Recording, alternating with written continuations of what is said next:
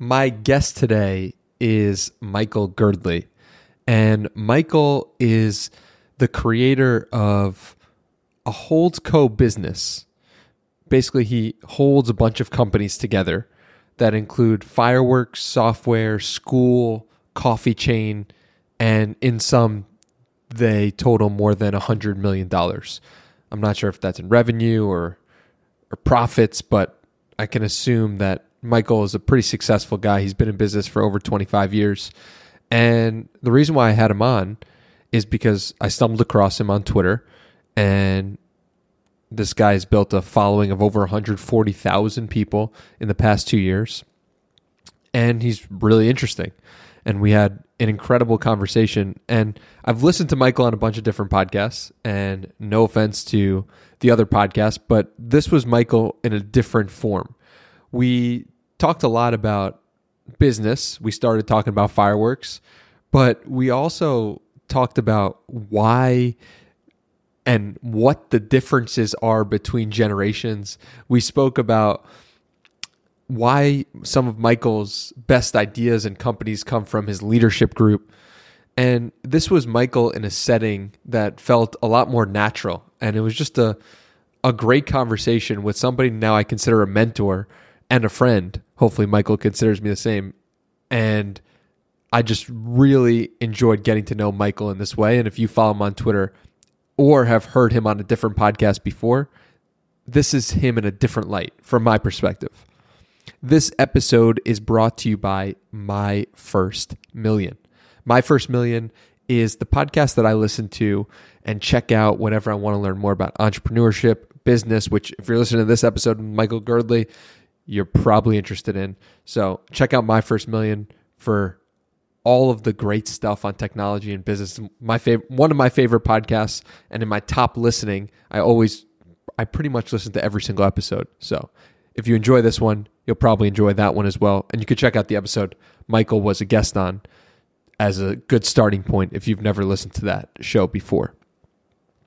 I will also please kindly ask you to subscribe wherever you're listening. You're listening on YouTube.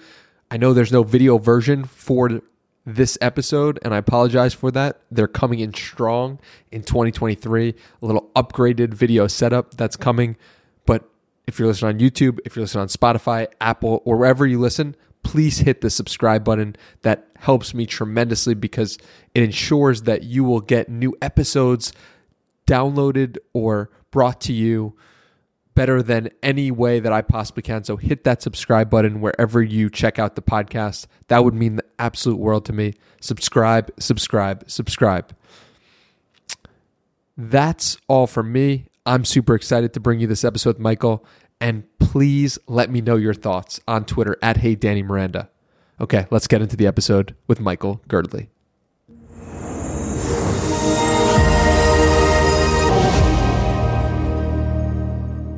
One of the top 100 most influential Texans in 2022. How does that feel? It's amazing. I don't know. It's the Business Journal, so they're nice people, and but it's cool to be there, amongst the other 25 San Antonians they picked out. So pretty fun. Yeah. Well, I want to really dive into your story and what you've accomplished in this brief time on your floating rock in space, and I feel like a good place to start might be with the fireworks. Yeah. The fireworks, tell me about how that journey unfolded. Sure. Yeah, so we today own one of the largest, if not the largest, fireworks vendors in the state of Texas. So that all actually started when my grandfather came back from World War II. They had choices about where they wanted to live, and they originally spending time in Kansas. My grandfather was born in a little tiny town east of Dallas called Wills Point, which is just where like two railroads stop. It's pretty small. So he had met my grandmother during the war, and they were out in California because he was in the Pacific, and decided that they wanted to go someplace warmer, and they liked the attitude of San Antonio. It's a different kind of place compared to other places in the United States. So her uncle had been in in the fireworks business, or her brother had been in the fireworks business, so my dad's uncle. And his name was H.P. Cannon. And so they came back after the war and started like becoming a dealer in fireworks. They would go to China, and my grandfather was the first person to import fireworks from China directly into the state of Texas. So pretty fun. And so, my grandfather was this awesome guy who was much more concerned about being everybody's friend and being that life of the party than he was being like very competitive, which is different than how his my father and then me, like I'm hyper competitive, different than how we all came out. So he came back and he started being what was called a jobber. So you'd import fireworks and you'd sell them to retailers. And then my father got into the business in the 70s when they had about a dozen locations. And so he did it for going on close to 30 years and then got close to 60 around 2003, 2004. And that was when I was living in California, and said, hey, would you like to come back and run this business? Because I'm sick of working. And I was like, yeah, that sounds pretty good. So at the time I wanted to leave California. I'd been sick of working for other people and I wanted to be entrepreneurial. And I was kind of sick of being in California. I was kind of bored of it. And my wife didn't like the cold aspect of San Francisco. So I was like, I know a place where it's really hot, like Africa hot, like super hot. And so we moved back here, and then I ran that business for about a decade. And that was really my first CEO job. And anyway, I can go different directions than that. I can tell you how the fireworks business works, which is a fascinating thing. But it was also like, as I look back on it, it was like the most amazing training ground for learning how where the rubber hits the road type business, because it's so hard. Like every other business I'm in feels like easy mode compared to fireworks. Why is that? Okay, so fireworks is this hugely seasonal business. And when it's seasonal, a lot of things kind of spiral to make it very difficult for you, right? So, a normal business, let's say you're doing like a property management business, like every month is same as the previous one. There might be a little bit of seasonality, but by and large, like you wake up one day, you fill tenants and spaces, you make sure, sinks get unplugged, and you do that the next day. And it's pretty easy to run a business that just runs like one day, same as the next, right? You have quarterly feedback cycles and all that kind of stuff. And also, you have a situation where, because you're running those kind of businesses, like a normal business, like your information loop is quicker, right? Like, have you heard of like OODA loops and stuff like that? You could explain it for people who might not be familiar. So yeah, it's a military call. It's just this idea of, well, maybe since I may brutalize it, but it's this military idea of you go through 4 steps in terms of gathering data, orienting, making a decision, and then acting on them. And that's an OODA loop. It was put together by this guy who was how would you describe him? He was like a thought theorist, a decision theorist inside of the military. And he figured out that the organizations that do those OODA loops the fastest were the quickest learning organizations, and then they won.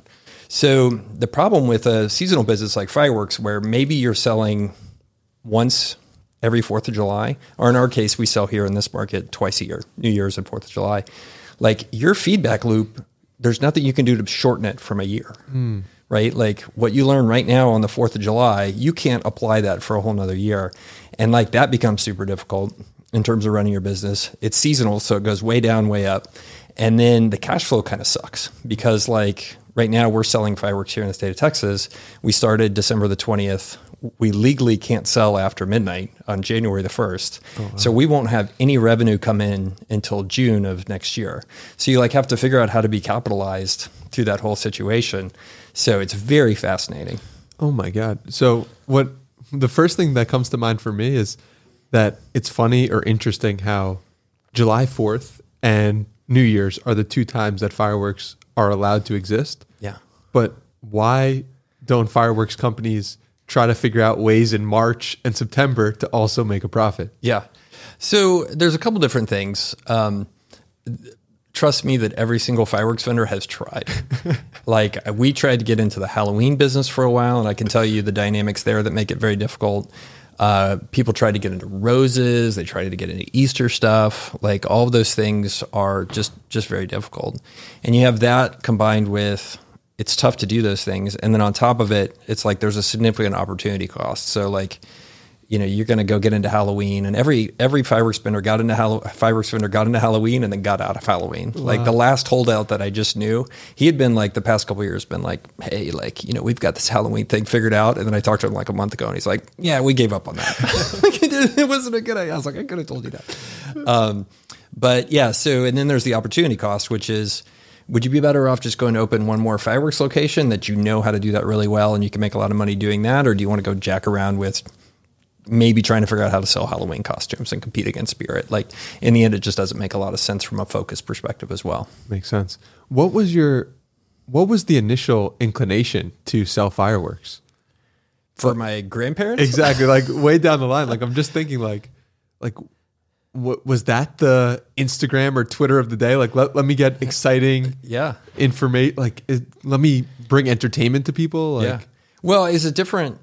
I'm a little older now. I'm 47. So like I remember a time in which we were still like faxing stuff. But even before that, like my grandfather grew up in a time, when television, much less that device you have right there, like didn't even exist. So they were trying to find entertainment any way they could. Like they were drinking heavily. They were like doing whatever they could. They were having lots more in-person parties. My grandparents used to have these rager parties. Like we'd hear about them. Oh like, my God. Yeah, they had like one of those. It was the coolest thing when after they passed away, we cleaned out their house. And we had like this crazy, like one of those organs, like playing organs. Cause they were just like, back then it wasn't like you could put on, a dance mix, right? Like back then you had to like put some paper into this thing and like it would blow little holes through and it would play organ music and everybody would get, drink 14 martinis. And that's how it would go. So, but ultimately like fireworks are fun. Like I like them a lot because of two reasons. One is, it really is like one of the last pure things that when you go see what people do with fireworks, they like go out as a family. Like it's something everybody can do. Like the little grandmother sits on her chair and she talks with the grandkids and like the teenagers are out there doing stuff and like lighting fireworks or running around. Like it's one of the kind of the last cheap all family entertainment things. And so it's really great because that's basically what our business does. Like we have this thing called the Happy Memory Guarantee, where if you don't have good memories from coming and shopping and then using the products, like come talk to us and we'll make it right. And like, that's, I think the core kind of beautiful thing we figured out about the business is we're not really in the fireworks business. We're in the, how do we help you make like happy memories and fireworks are just the tool of that. And the other thing, I think the world needs a bit more opportunities for people to kind of push the edge a little bit. And even if you have like the simulation of danger, right? Kind of the roller coaster thing where you're like, well, what happens if something happens to this roller coaster? Well, it's probably safer than you were driving over. And fireworks are kind of like that too. You really have to work with modern fireworks to hurt yourself. Like whenever you hear somebody hurt themselves, it's usually because they were a complete and total idiot, like every single time. So like, I think the world needs more of those type of things. Like just one of the complaints I have about like modern playgrounds. Have you ever noticed modern playgrounds are like super boring? No. I haven't spent a lot of time there. Yeah, they're super boring. Like when I was a kid, literally when I was a kid in the 80s, the playground, they had an old rusty World War II airplane that they just took and let rust in the playground. That was our playground. And like I remember getting into it one day and I was like, this doesn't seem very safe. There's like shards of glass everywhere. And we were fine because we were like Gen X, or like, okay, we'll take care of ourselves. But one day I looked in there and there was like a black widow spider, like 6 inches across. And I was like, yes, this is why my generation is so tough. This is beautiful. But it's kind of also why like a lot of parks and playgrounds are so boring and kids aren't that excited. It's because, well, the world needs a little more danger, or at least illusion of danger, in my opinion. That's an interesting take. I want to go back to the business aspect of it. And it was easy, I'm sure, to have a fireworks business and be like, I'm going to stay in this fireworks business forever. Yeah. Why do you look further? Why do you go beyond fireworks? Yeah. What was the first step into the unknown of the next business? Sure. Well, I think some of it's just the way I'm wired, right? Like, I think one of the core kind of drivers I have is just this idea of always wanting to do stuff higher leverage, like, or maximize things, right? And we talked about like my thread this morning with Twitter, like like I'm getting kind of pooped on because like I wrote this thread that's like, here's how I've spent the last 2 years like totally optimizing my AV setup for Zoom. And people are like, you're a loser. I was like, well, actually, yeah. But that's just this kind of higher leverage nature that I have. Like the second I see like I have to do some work, I'm like, how do I do less work? Or how do I make this better? Or how do I figure out how to make this higher leverage? And that's really just a core like of how I'm wired. And I mean, I think, and I like to think that a lot of that comes from humility of realizing the things I just suck at, right? Like I'm just totally comfortable being bad at things and also not liking things. And I remember a time when I was running our family business and I was a CEO and I've been doing it for 5 years and I couldn't figure out why I was unhappy. And I went on a 3-week vacation and I came back and everything ran better than when I'd been running the company.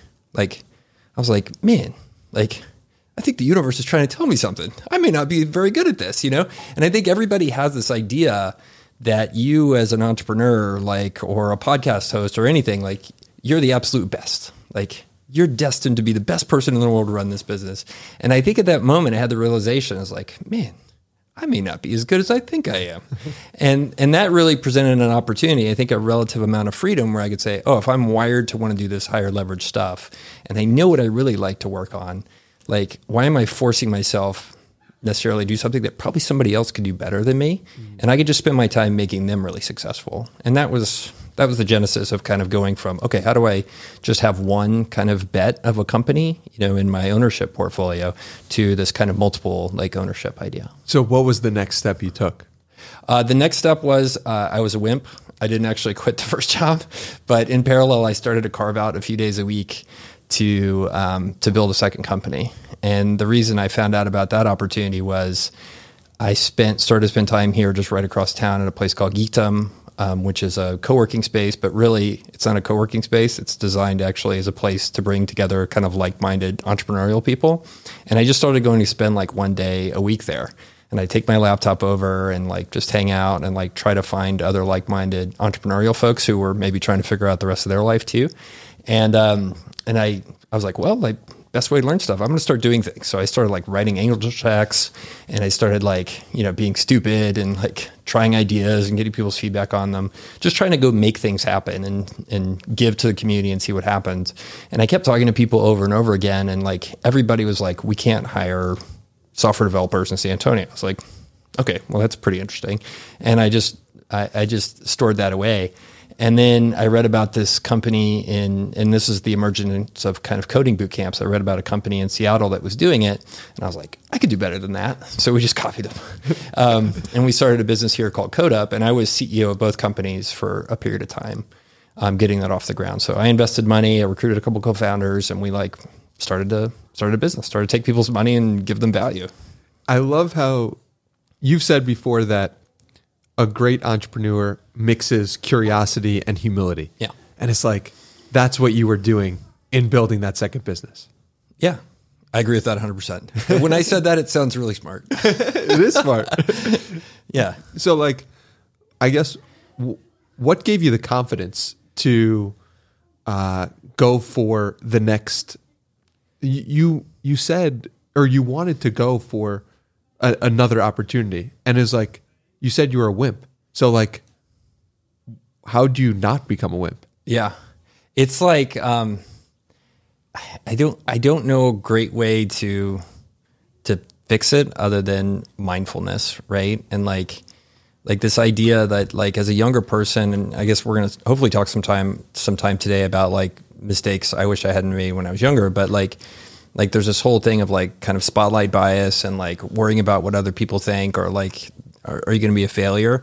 And like eventually and too slowly, I think I got to a point where I was just like, wait, none of that really matters. Like, I don't really care what anybody thinks. Like if I'm a failure, so what? I'll just get back up and do it again. Like, what age? I wish I'd done that in my early 20s, but it took me until my late mid 30s to come to that realization. And I'm kind of like embarrassed about it now. It's like, so, why?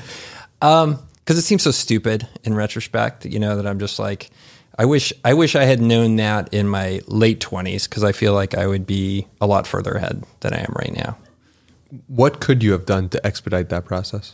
I I mean, to me, it's just broken thought patterns, right? Like, I just wish I'd have had a level of kind of self-confidence that it just took me too long to get, right? Just like there's this, and I'm trying to articulate it, like this level of introspection about, mindfulness about saying, okay, I'm seeing my mind or my emotions drag me this way. And there are times now where it's like imposter syndrome is a great example.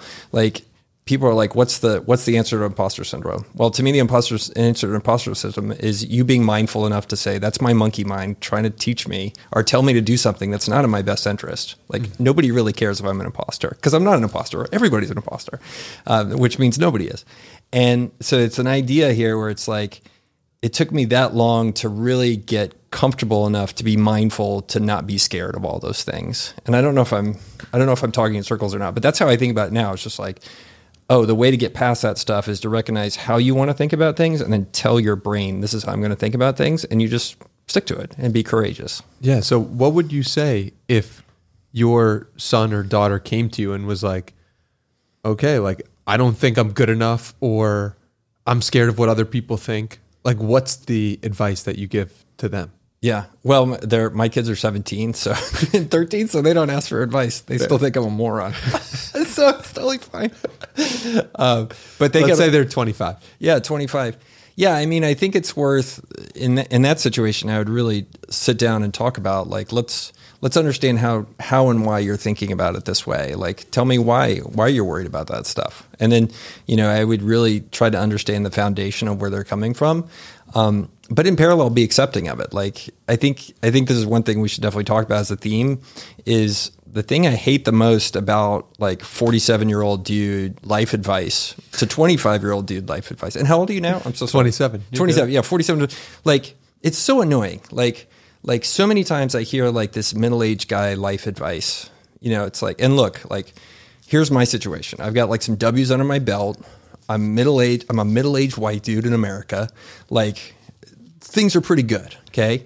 Like, it's easy for me to be like, don't care about what people think. Well, like, yeah, of course. So that's what's so annoying is, like, so many times, like, you get these middle-aged white guy life advice, and it's like, yeah, of course I'm going to tell you just be courageous. Like, or yeah, don't worry about that. Nobody cares. Well, actually, it's different when you're 27. That's kind of one of the things whenever I'm, like, talking to my son or, my younger son who's 13, like, I want to be very mindful to understand where they are in life, because it's radically different. And I think it's one of the biggest danger things that people at my stage in life do, which is, like, give you advice like 47-year-old me should hear, right? And that's totally different. Like, me expecting to have empathy for where you are in life, like, it's just so annoying.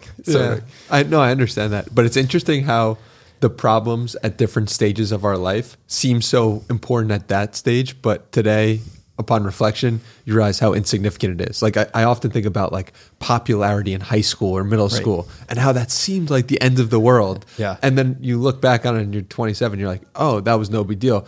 And it also makes me think about the things that I find important right now, like this podcast. Like, maybe in 10 years when I have children, I won't really care about the success or the people I talk to. Like, it'll just be extra. Yeah. So what's your take on that as a 47-year-old white guy? None of it matters. I mean, I think one of the things that's really interesting and very liberating is you start to watch your parents and grandparents get older, right? How old do you have live grandparents now? Yeah, I do. I'm very grateful that they're 82 and 85. Right. So, were you? Let's see. So you would have been a teenager when they were in their, like, early mid 70s. So you haven't really known them as young, virile people. No, actually, my grandparents are both young, virile, like, even at their current age. For 80-something, yeah. For 85 and 82. And, like, my grandpa ran marathons, and my grandma's is full of energy and love. And so that's great. Okay. Anyway, so thanks for ruining my example. No. I got to give them a shout out. Yeah. They sound awesome. They sound like you great genetics. But it's also, it's kind of interesting, right? You kind of day by day watch these people going from, your dad, everybody's dad at one point is the strongest He-Man in the universe. Yes. And then next thing you know, it's like seeing him in the hospital bed. And I remember that with my grandfather, right? Like, I remember I was 17, 18 years old, and he was the strongest man in my life. Like, he was the last of, like, 9 kids in a West Texas ranch. Like, he was A&M college football. Wow. quarterback.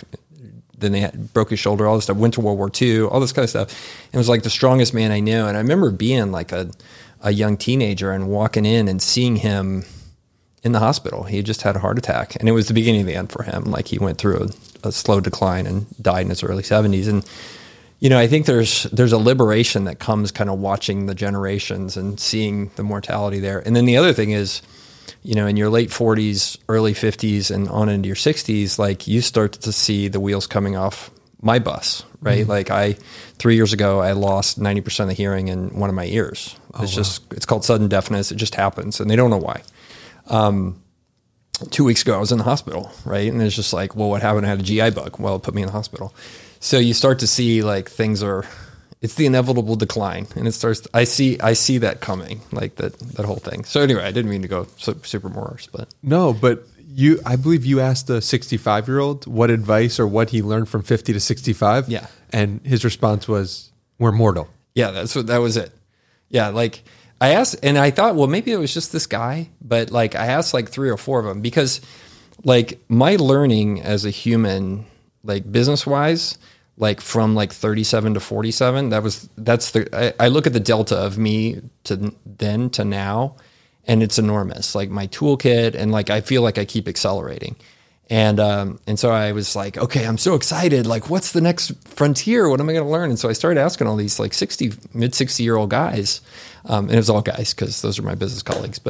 They all said the same thing. They were like, no, you kind of stop learning. You just get old. You start to learn you're going to die someday. And I was like, wow, okay. This is why they spend $3 million on vacation homes. Like, it's because they see the end coming, and they're like, well, what else are they going to do with the money? Yeah. Wow, that's fascinating. So, like, you mentioned the huge difference between yourself at 47 and 37 as a businessman. What are some of the biggest things that you learned in that time? Yeah. Look, I think as somebody in my late 30s, I was definitely like much more comfortable talking over people.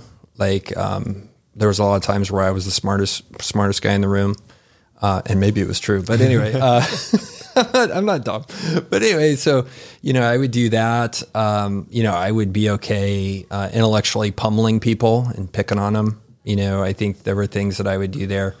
I think I had much lower kind of empathy and sympathy for other people as well in business type situations. And probably the last thing I would add, like, man, I sound like a terrible 30-something, huh? But, I think kind of there was a need for me to have more self-confidence in order to be a better supporter of leaders, if that makes sense, right? Like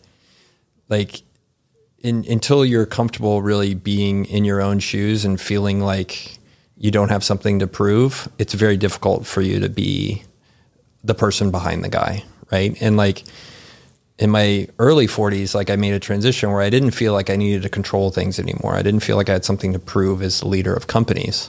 And like, I feel like I'm much more happy with somebody else being in the hot seat and helping them be their best, rather than trying to like have something to prove, right? And I was like, I've been CEO a couple of times, like, I know how to do it, whatever. Like the other thing I want to prove, and maybe it's not to prove, but I want to be the best person to support those leaders to be the best people they can be and to achieve their goals. And that's much more inspiring to me, but it wasn't that way in my late 30s. Like, I still felt like I had something to do. It's funny because I talked to Corey Allen recently, mm-hmm. and he said at 35, I stopped taking myself so seriously. And it sounds like that transition happened for you between 37 and 42 as well. Yeah. I don't know. I've always been kind of a chuckle bunny. So what does that mean? Just kind of a goofball, like, it's there's a few things I take super seriously, a lot of core value stuff. But then other than that, like, it's just level, like, I try to keep my mood just very much like not too high, not too low. Something goes good, I don't take much stock in it. Something goes bad, it's just another day, you move on. Yeah. So I don't know that, I see people that go through their life like very roller coastery, and I'm like, I don't see how that's fun. Just chill. You mentioned core values before and how that's important to you. You've put out on Twitter about the importance of putting out an annual reflection of some sort, Yeah. where you kind of have to go through your values if you're going to reflect. And since this episode is coming out in the last week of December, I figured it would be a good practice to talk about what are some of the things you reflect on and what are some of the values that you make sure are most important to you as you enter the new year. Yeah, 100%. So it's interesting about how I think I figured out what my kind of core values are. I started to watch the things that people would accuse me of or insinuate about me, and I would and the things that super duper bothered me. It's like the triggers. Like if you said, "Hey, Michael, you're kind of lazy," right? I'll be like, "Yeah, that's pretty true." Like, I like to accomplish things, but I don't like to work. I want to work the absolute highest leverage way to get there, right? Hey, Michael, hey, Michael, you're somebody who's not true to his word. I felt just the emotional response to me saying that about myself, that would make me the angriest ever. And like, I would just be like, no, that's not the way that's going to be. That's not the way we operate. Right. So like, that's how I started to discover kind of what my own core values were, as I would listen to my body and my emotions of how I would react. And which is kind of a messed up thing, because a lot of the times the universe is like, everybody's telling you like, oh, don't listen to your emotions. Like, don't be an emotional person. Like, and I just think it's such a load of horseshit. So anyway, so that's how I've kind of figured out what my core values are. Like, and it's a lot of this pretty straightforward stuff. Like, be true to your word, like be a dependable person. Like if you told me I'm not dependable, like podcast over. We're done. So you showed up here on time. So that's pretty dependable. Dude, it was close. I found like 3 things to distract myself with before I left the office. But yeah, so that's kind of how I think about my core values, and the kind of way I encourage other people to think about it is like, what are the things that get you so mad if somebody were to accuse you about? And then those are really your unique core values. But in terms of the reflection exercise, like, for me, I'm not great remembering details on anything. So like to compensate for that, like I design and automate things. Like I want to have systems and I want them to just work. And sometimes that system is the right person in the right role. But other times it's like, okay, like once a year, it's going to pop up in my inbox and I need to fill out this sheet. And that's how I go about doing the reflection stuff. And different people like to do it different ways, but I have basically a 1.5 page sheet, which has about 8 or 9 questions on it. And it talks about some of my wins and some of my losses. And a lot of times, like I'm such a forward thinking kind of thinker. Like I'll have to go back through my calendar and be like, what happened in January? Did I actually do any work? Yeah, that was good. Okay. Put that down as a win. And then what that does is it ties me back into the practice of what happened last year. And then I worked my way all the way back to kind of what do I think is going right and wrong in terms of my day-to-day and the things I'm doing, and then what's really important going forward. So it's just kind of this segue from the end of a year to, okay, I'm going to start thinking about 2023 and I'm going to run my planning process for how I'm going to do the next year as well. And when you look at that whole process, what is the number one thing that sticks out to you from doing it? Yeah. The thing I think people don't ask themselves a lot, which I think is the most powerful question, is like, it asks you, what is your why? Like, what is your why? Yeah. Like, why are you here? Like, what really drives you? And for me, like a lot of times I've discovered those type of questions are very difficult, right? Like you can take years to try to figure them out. And it's one of the nice things about being late 40s, if you think about stuff for 10 years, is if you work on stuff for kind of 10 years, eventually you look up and you're like, oh yeah, like I figured this out. Like, and for me, like if you look at everything that I enjoy doing, it's creating opportunities for other people. Like I partner in everything. Like that is the core why of why I create stuff. Like I want to create joy for other people. And I do that by creating opportunities for them. Like we started a coding boot camp. Well, what does it do? It helps people change their lives by getting jobs, right? Like I've twisted fireworks into a way that's like, no, we're not in the fireworks business, guys. We're in the memory business, right? So like you see that theme kind of happens over and over again, or the co-working space we started here. Like it was like, it's an opportunity for people to like be part of a community, right? Like all that kind of stuff. So, but yeah, like understanding what your why is and like, why are you doing things? And like, why do you really exist?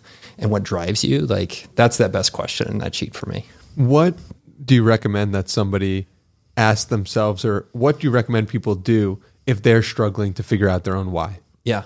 I think there's a couple things to do. Number one is, time in the saddle like really matters. Like start doing the things that you're passionate about and the things that you end up with. And then you can really start to see the patterns there. And it's one of the gifts of being older is you're like, oh, like, like I've tried 3 different times to learn how to be a guitar player and it's not been fun any of those times. Well, it turns out I just actually don't like that. Right. So it's one of the nice things about, like, I have no musical talent whatsoever. But it's one of the nice things about getting older. But I think that's like the thing I encourage people to do, like, just be yourself. Be true to yourself, and then watch where those patterns come out and start to see. And then also, I think the second thing that's really helpful, if you can afford it for sure, is like having coaches on the side that can start to help you kind of see the blind spots that you're missing. So I've been really, as I talked about that kind of last decade being like a super period of growth for me, it's when I became open to coaching and development. Like I joined a CEO peer group, like I meet monthly with my coach, like he tells me, hey, do you know what I've noticed, this pattern of stuff you're doing? Or do you know which things do you enjoy working on? And I was like, well, I enjoy this one, and I hate this one, this one, this one. He's like, do you know what the pattern is there? I was like, no, tell me. Like, so that kind of coaching is another thing to do. And you can get that from peers, or you can get that from the internet, or I think the best is to have somebody that's like a professional coach, if you can afford it, like there and willing to give you, tough feedback and tough love. And then you actually ended up starting a company with somebody that you met in one of these peer groups, right? Multiple times.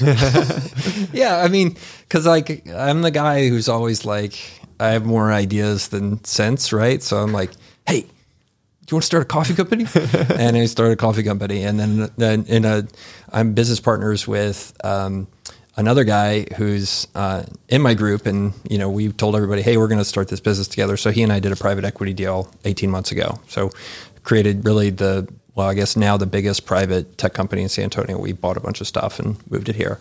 So yeah, I mean, that's pretty standard. You know what's interesting about you is that it sounds really cool to own a bunch of different businesses.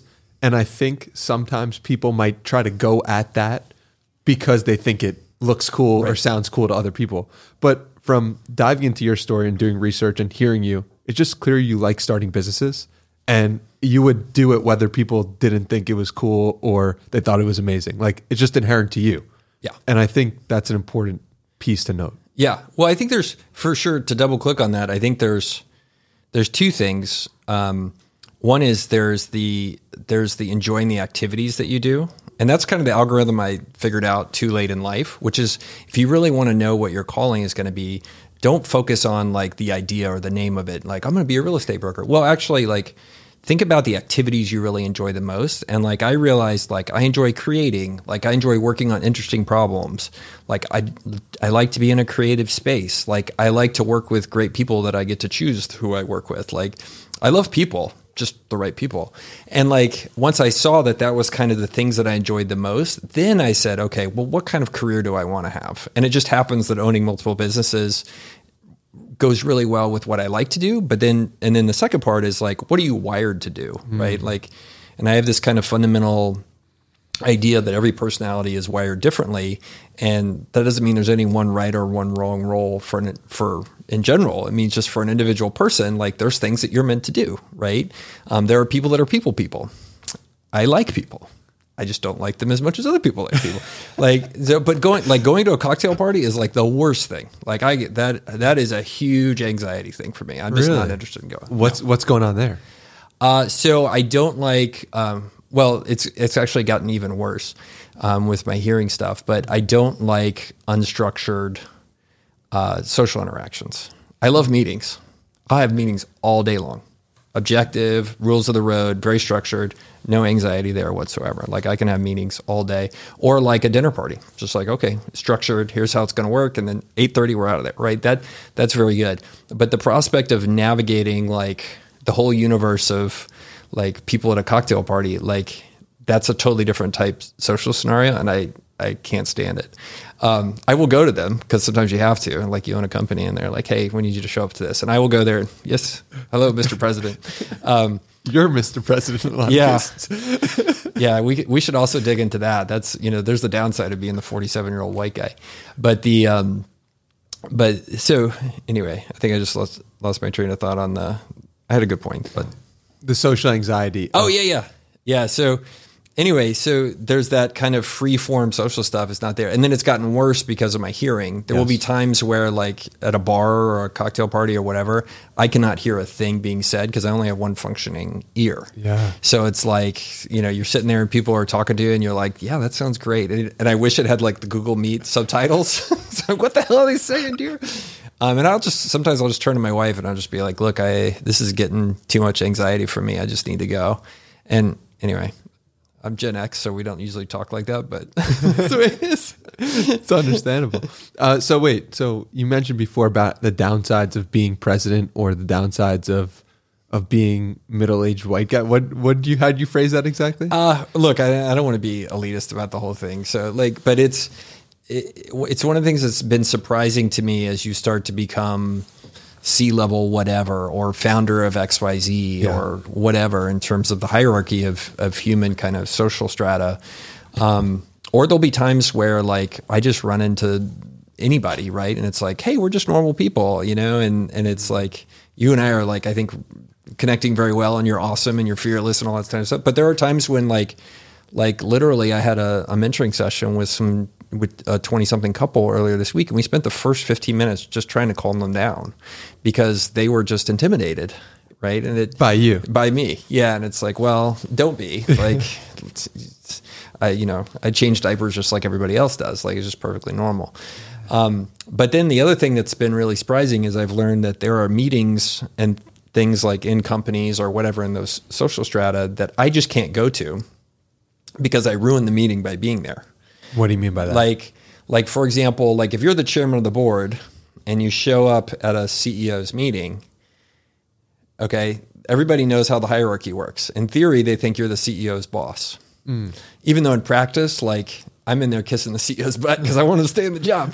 But like, yeah, our job as the board is to hire and fire the CEO and compensate them and make the ultimate decisions on the company. But really, like we see ourselves, and I see myself when I'm on a board as supporting that CEO. So I don't see them as anything other than a peer. Mm-hmm. Like that's how I see it. I see as partners in the way of doing this.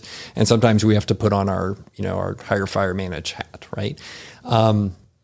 But then, like, if I show up to a meeting, like, let's say I go to the CEO staff meeting, when you're the chairman of the board, you think that you're just one of the guys or one of the gals, right? Or one of the theys. But, trying to totally be, whatever. But it's not. Like, you'll be in that situation and, like, you actually, like, ruin the meeting. It's like the Heisenberg uncertainty principle. Like, you ruin the meeting by just being there. And I used to, early on, when I would get into multiple company ownership, like, I would be the chairman. They'd be like, well, why don't you come to our staff meeting? It'll be so helpful. And now I'm like, not going. Not going to be helpful. Because I would ruin the meeting. Because you think about just from a social dynamic, what happens when the CEO's boss shows up? Everybody suddenly becomes very differential to the CEO, or they won't say what's really on their mind, or they whitewash it because I may not have the whole story. Like it ruined the meetings, and it does it over and over again. So I just don't go to the meetings. It's fascinating how, like, when social standing changes, how humans interact differently. And I don't know. It's wild to think about because I think we would inherently do this as well. Like if a person we really look up to or admire, like Warren Buffett is right here, you're going to be like, wait, this is crazy. And so somebody is viewing you in the same light. And so it's just an interesting thing. I don't know where it stems from and I don't know how to get over it. And I don't know, but I think having more conversations with people is one way to do it because you realize the similarities between people. You realize this is just a human being. Yeah. It's just Mark Cuban or Warren Buffett or whatever. He just poops like everybody else does, right? Yeah. Like, and I think it comes back to this idea of being mindfulness. Like that's the one thing, like I wish I had that earlier in my life and really practiced it more, which is being okay saying like, my monkey brain is telling me to do this, or my monkey brain is telling me like, I should be intimidated by this person. And I've been guilty of it tons of times where I show up and I'm like this person that I'm not even this person because I'm so intimidated by this other person. And I'm like, wait, why am I intimidated by this person? Like, I don't care. And so like, yeah, okay. Now the other side of that is I'm like, okay, well, have some it's the 47-year-old white guy problem. It's like, well, yeah, it's easy for me to say, like, just don't worry about that. Yeah, you just don't worry about it. Then I don't know the right answer. Maybe it's just one of those things in life that's just broken. Yeah. Or you just got to live long enough to have enough wins to realize that everyone is is capable. Yeah. Talk to me about the going to Berkshire Hathaway, the general meeting. And this is how I stumbled across your Twitter. You were live tweeting the entire thing. I was like, who is this guy who is giving like a minute by minute update on what's going on?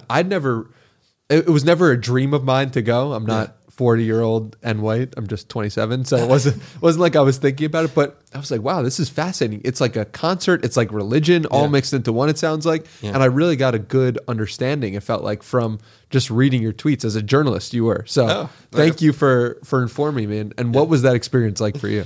It was great. And this happens to me sometimes where like I went on a food tour in Paris with my wife, and like I'll just kind of stumble into something. I'm like, I've got to live tweet this. By the way, I do have a draft thread that my wife won't let me publish, which was when we went to the mall together. And she's like, you can't publish that. I was like, okay, I won't, but it's pretty good. I got to hear off camera at least. Well, it's just like, I mean, there's just so many weird things in the mall that nobody really talks about. And like, you know, we're spending time in Nordstrom's or whatever. And I'm like you walk past and you're like, who is ever going to buy this? Like, one of them was like a beret with like rhinestone, like leather beret with rhinestone, like metal studs on it. And I was like, who's going to buy this? You know, it's so funny that you say that, because I was driving here on the way to San Antonio and there's a billboard that's like 1-800 butt lift. And I'm like, I am just not the target customer for this. They must be making money, but like, oh my God, this is crazy that that's a service, or that's something that people are actually putting out there. Yeah. The doctors all joke about it, especially like the pediatricians. They'll be like, you know, if you really wanted to make some money, you go like become one of those plastics. That's what they say.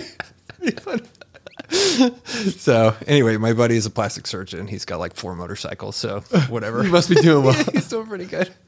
He's hilarious. So back to Berkshire. Yeah. Look, I think from butt lifts to Berkshire. Butt lifts to Berkshire.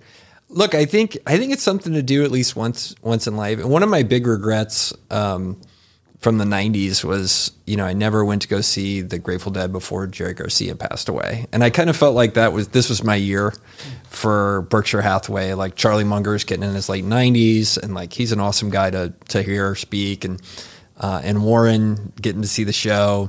And then the most fun thing about going to Berkshire Hathaway is just all the people that go there, right? And it's like, you know, I think we're going to talk a bit about this as a theme, like what used to be the Catholic Church and this whole idea of religion has gotten radically fragmented, and some people have decided to go Berkshire Hathaway, and you'll see it. Like these people, like it's like a religious fervor in terms of how they think about their trust in Warren and Charlie and Berkshire Hathaway, and they're in there shopping and buying dilly bars and doing all this stuff, taking pictures and eating up the whole thing. And then you've seen other people who've replaced religion with their love of Elon and Tesla, right? And if you replace the way they talk about Elon or the way they talk about Warren with Jesus, like it all totally makes sense. Like it just all fits in there. And there's nothing wrong with that. Like I think people want to belong to something and an idea bigger than themselves. And it was great to go there and just be like, wow, this is what it's like going to a mega church. Like it's kind of like exactly that.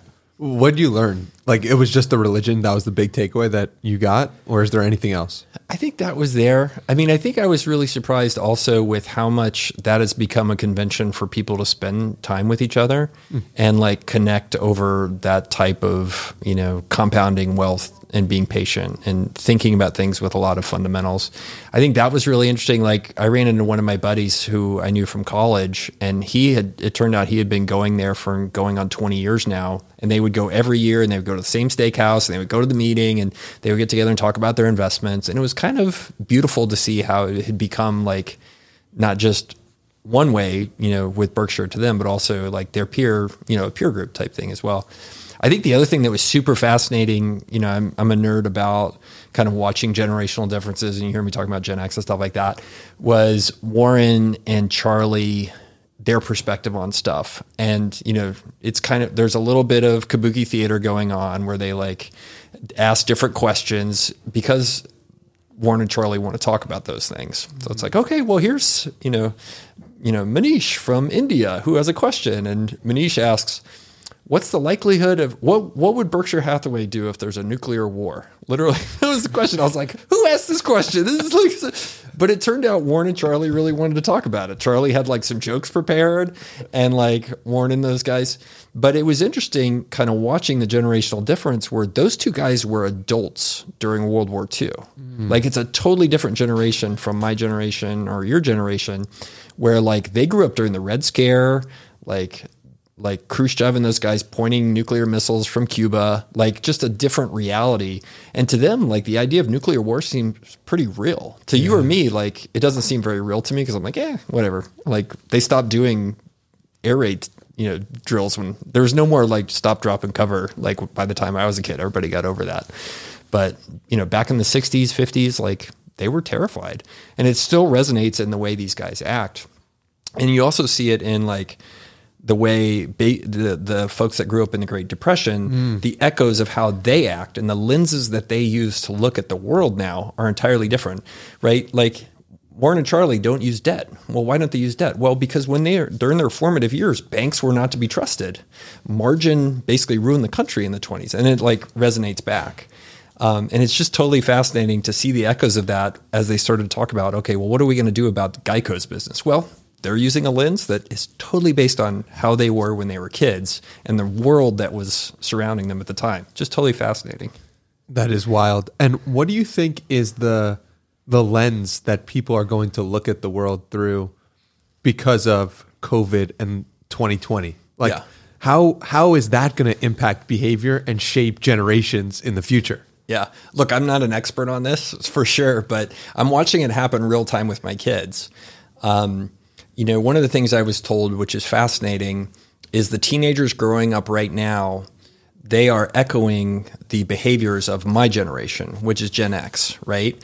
And so this, for example, is the first generation to view their parents as peers, as friends. That's one of the things they talk about it. Because what's very different was my generation is echoing how the generation that raised us act, right? The boomers acted a certain way with us, right? And it was like, okay, well, like, look, we're going to workaholic like crazy. That's what the boomers said. And Gen X said, nope, institutions are not to be trusted.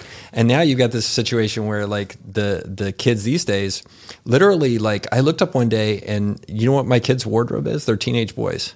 It's all my clothes. Oh, they just walk in and take my stuff because we're friends. This is so interesting because I recently saw a trend on TikTok that was like my mom trying on my clothes and look how young she looks because of that. Yeah.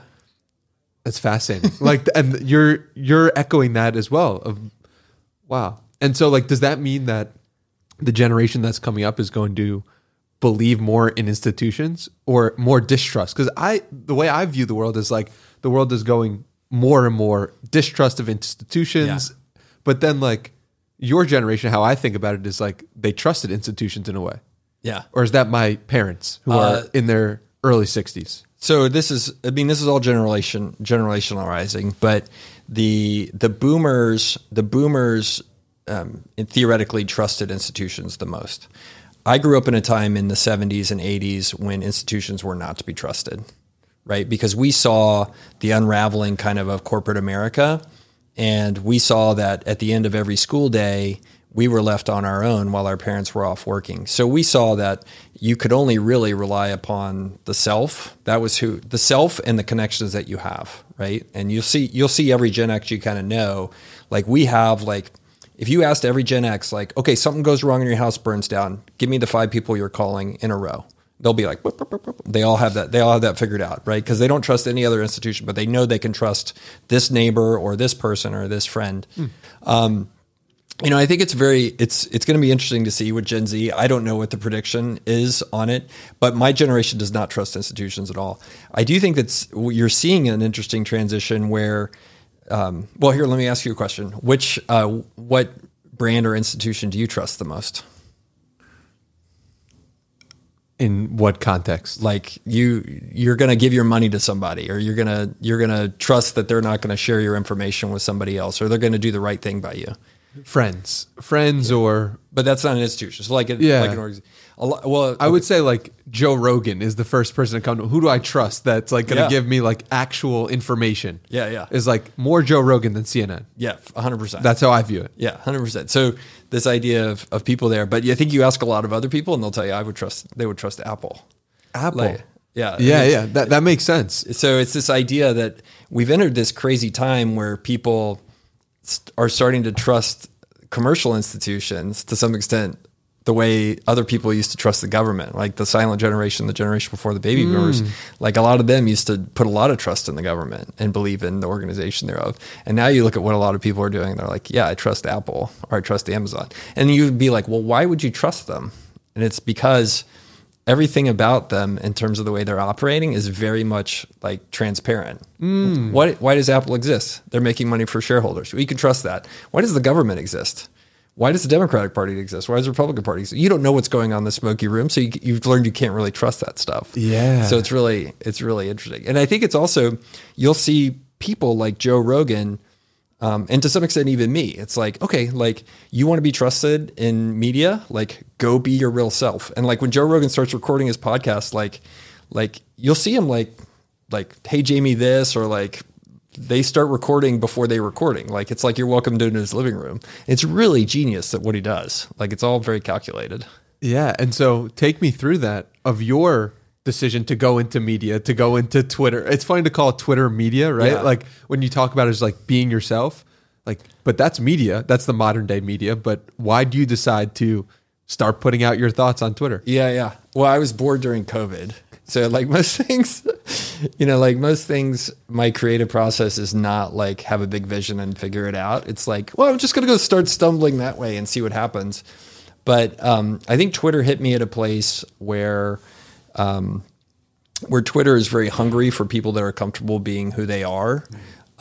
Twitter is also a place that other people talk about it being very toxic. It's actually very nice to me because I am just like, I intentionally never say anything mean. I don't get into arguments. Like, it's just like, so everybody else's complains about their timeline. Like I don't at all. Like, I'm just like, but it's actually who I am, right? Like I don't have that mean bone in my body anymore compared to the 37-year-old I was, right? And you still see angry people on Twitter and all that kind of stuff. But so at 37, you were mean or mean to yourself? Both. Both. Wow. Yeah. But more so like I would be okay, like grinding on other people or being mean or grimacing and whatever. Gosh, I can't imagine you doing a mean thing today based on your disposition and how you present yourself. It's fascinating. I have real trouble. I don't like conflict.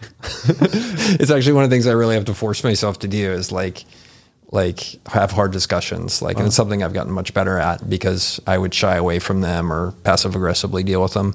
And anyway, just coaching and becoming a better person, I think. Yeah.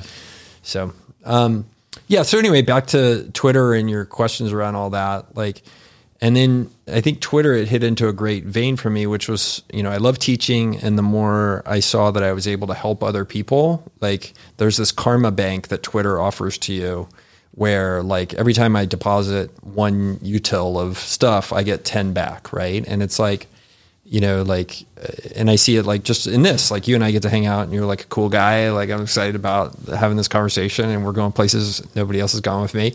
Like that's like quite an honor. And it's like, but why did I do that? Well, because I wrote this thread that, because it seemed like fun to write it about Berkshire Hathaway. Yeah. So that's kind of where it's all ended up.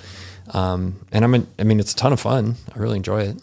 One thing you said interestingly on a different podcast was that you expected it to be more of an external communication tool, you getting your word out to the people who you didn't know, I guess, in the world. Yeah. And that's obviously happened. But one unexpected benefit has been the internal communication of people who work for you who are like, oh, this is what Michael thinks about this, this, and this. 100%. Yeah. Well, and I think two things happen. One is like I read an article about Zuckerberg. Like they asked Zuckerberg, like, "Why are you doing this meta thing? Like, why are you talking to like what? It seems why don't you just have a town hall instead of ruining it?" He's like, "No, this is the only way I can really reach whatever 50,000 people he has working there at Facebook." And I was like, "Oh, that's an interesting idea." Well, just to point out that what he did was he went on a bunch of different podcasts. Yeah. And those podcasts were the ones that Meta employees actually listened to. That's great. He was on Tim Ferriss, Rogan, and that or.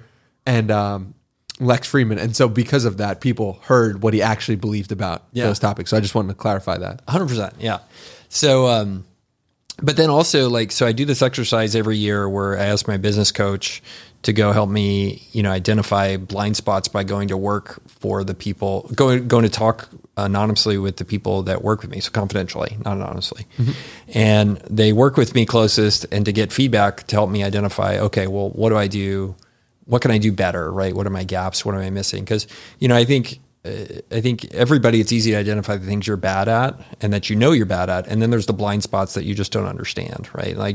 There are a black box that you just put that in front of me. And there'll be a lot of times where my business coach tells me stuff and he's like, okay, well, what they're saying is this. And I'm like, nope, don't understand that at all. Nope, doesn't make any sense. And then they're saying, and then 2 or 3 meetings later, I'll be like, oh, I think I got it, right? I think I finally get it.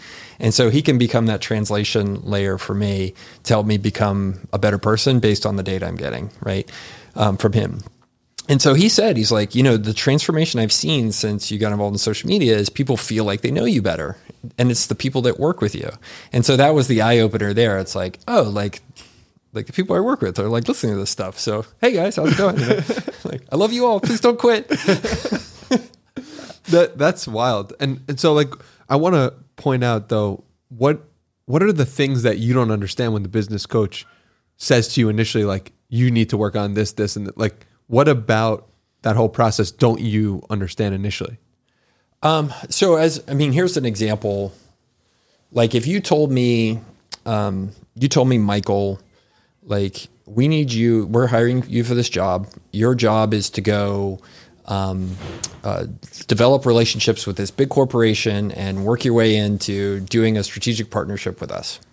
Okay. That is something where it's like right over your head. I have no clue how to do that. Zero clue. And, that's why you look at maybe every organization I'm involved in, we have no kind of that type of business partnership kind of stuff. Like, it's just like, we don't do it. Cause to me, that's like just the most foreign thing possible. Like, I just don't understand how to do that. Right.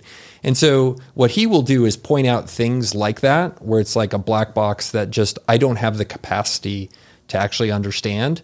And he has to work over this, course of hours to actually help me understand it. And that's kind of what I'm trying to articulate. I'm trying to think of an example where he's done that. And maybe I'll remember one, but that kind of that idea where it's just like a black box that because of the way I'm wired, it's basically just impossible for me to actually understand it unless he really spends a lot of time helping me translate it. Like it's basically a foreign language. Makes sense. Well, what would you recommend to somebody who's in the position of, okay, I'd like a business coach, but I'm just out of college. And obviously that's something that could be helpful. Where should they go? What should they do? What should they look for? Should it be friends, or what's your recommendation to somebody who's in their early 20s and doesn't have the means to afford one, or later on in life as well? 100%. Yeah, I think, that's where a business coach just isn't the idea of a single person in my mind. It's also who you surround yourself with, right? And who do you surround yourself with in terms of their ability to give you smart things that are going to be insightful to you? And then also, I think really important is, what is your set of tactics and approaches to get kind of information out of them, right? And so that can be everything from, inviting them directly. Hey, what do you think about this? Or what feedback do you have? You'll see me do little tactics like that on Twitter, right? Where I'm like, I'll write a thread and I'll be like, not sure I have all this right. What do you think? Right. And like, we did that like before the show. I showed you my AV setup and how it got better from the beginning to the end because I invited people to come in and criticize me. And I think you can have that disposition with your friends where you're like, how did this go? And you can do that in meetings as well. So one of the habits that EOS has, and then we like to do in all of our meetings, is at the end of the meeting, you rate the meeting and you say, okay, what was the scale of 1 to 10? If it wasn't a 10, you have to tell us what would make it better. And that does two things. One is it gives you actual concrete data that you can work on for next time in terms of tactics. And the second thing is it resets the attitude of the entire organization to understand, hey, this is a learning organization. We are all imperfect beings. And you can basically create those habits, I think, in a very strong way to get more data in terms of how to make yourself better. Because it's a real problem with American culture, right? Like, we act like we're direct, but we're not actually really direct. Actually, much more interesting is the way the English do it. Have you hung out with any English people? Some, but not enough to understand the culture. So a great example of the English people that and I hang out. My two best buddies here in San Antonio are both Englishmen. One's a plastic surgeon and the other one runs a healthcare company. And routinely they'll be talking and joking with each other. And I'm like, look, guys, you need to start speaking English because I don't understand any of this. I mean, they're saying English, but it's a bunch of stuff I don't actually understand. But like one of the examples that I like to talk about of English kind of saying things, but not actually saying things is like, well, I can't say that story actually. But it was like, one guy was overeating in a situation and another one's mom said, "Oh, wow, are you going to eat all that?" And they're like, "That's quite the plate of food," which was English code for, and they all understood exactly what it was. The Americans did not get it because we're like ostensibly too direct. But at the moment, like every English person at the table understood, "Are you going to eat all that, you fat whatever?" Because the person was unfortunately not managing his weight very well. But it's a situation where I think the English, to some extent, they don't directly come out and say things like if you give a talk in English and they walk up afterwards and they say, "That was a very interesting talk. That is code for it. That is the stupidest thing I've ever heard." Really? So anyway, I'm kind of exaggerating a little bit, but there's some funny Twitter accounts about this. But that's one of the challenges in the English will, to some extent, they say it without saying it, but it's very clear, like when they're telling you stuff and you get feedback on things. But here in America, like it's one of the tragedies going on. Like everybody's so worried about each other's feelings that we don't ever actually slow down and like give each other help, right? And the love that comes from helping the other person be better. So you have to figure out ways to surround yourself with people comfortable with that and give them a safe space to be able to communicate that. And you have to invite it if you want to get any of it. And that's why I started doing this annual review process was like, I wasn't getting enough data. Like my business coach would be like, "How do you get better next year?" I was like, "I don't have any data. Let's go get some data." And so I've started to get much more aggressive about, I want negative feedback. Like give it to me because that's how I'm going to get better. That's how I'm going to do better next time. And that's part of the whole kind of goal of overcoming that American tragedy. Well, it reminds me that it's the mix of curiosity and humility is asking for feedback directly and saying, what could I do better? Yeah, 100%. That question is both curious and like, I don't know everything.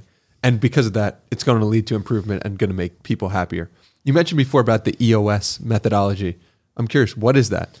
So EOS is one of these kind of business operations systems, right? And there's dozens of these things. And it's basically the idea that every business tries to do the same things if it's going to run well, right? You're going to have high-performing meetings. You're going to have planning. You're going to have a vision. You're going to have a mission. You're going to have all this different stuff. You're going to have a competitive strategy.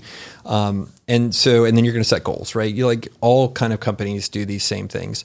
And so EOS is one of these things that has taken all these kind of common ideas and put them into a system that I really describe as basically like business paint by numbers, where it's like, okay, well, like here's some worksheets, fill out these worksheets, right? And at the core of every single business is a front and back page of one piece of paper, right? And it's a one-page strategic plan. And so there's lots of systems that kind of do this.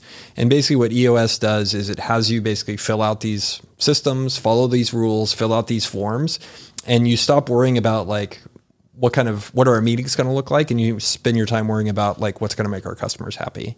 And so I use that throughout my whole universe, where it's just like, okay, here's this $10 book. Read this. Here are these forms. We're doing it this way. And for me, it's very powerful because I have a common language, and I know like at any time I can go walk in there and be like, "Show me your VTO," which is the one-page strategic plan, and I can know precisely what that business is doing from this week up to 10 years from now, because it's all put into that one front and back of a single piece of paper. What does VTO stand for? Vision Traction Organizer. Vision Traction Organizer. Yeah. So yeah, when you build a system like this, you have to take ideas that are very common, and then you have to give them specific trademarkable names so that you can sell it. So it's a one-page business plan. And basically at the front, it starts with kind of your core values, where you want to be 10 years from now as a company, and typically you define one or two numbers to do that. It could be like revenue or company size. And then it ties that all the way back to, on the other side of the page, all the way back to what are the goals we're trying to achieve this quarter and how are we measuring success. And where it's very powerful is like most things, it's kind of if I'd had more time, I'd have written you a shorter letter type thing. It forces you to be very brief. And the best VTOs are actually much fewer words than you think. They're several hundred words, but they're very precise in terms of the words they use, the numbers they use, and the economy of getting rid of everything that's not essential. And do I have this correct where you saw this in a business, or you saw this in the business world and then you were like, I should just do this for my personal life too? Yeah. So take me through that process of going from business to personal in EOS and VTOs. Yeah. Well, so I went through, I think, a period in my 30s where I was very busy. And I was heading directions, but I'm very good at like changing the goalposts. Like I'll be like, okay, well, this is what I want to do now. No, this is what I want to do now, and moving here and there.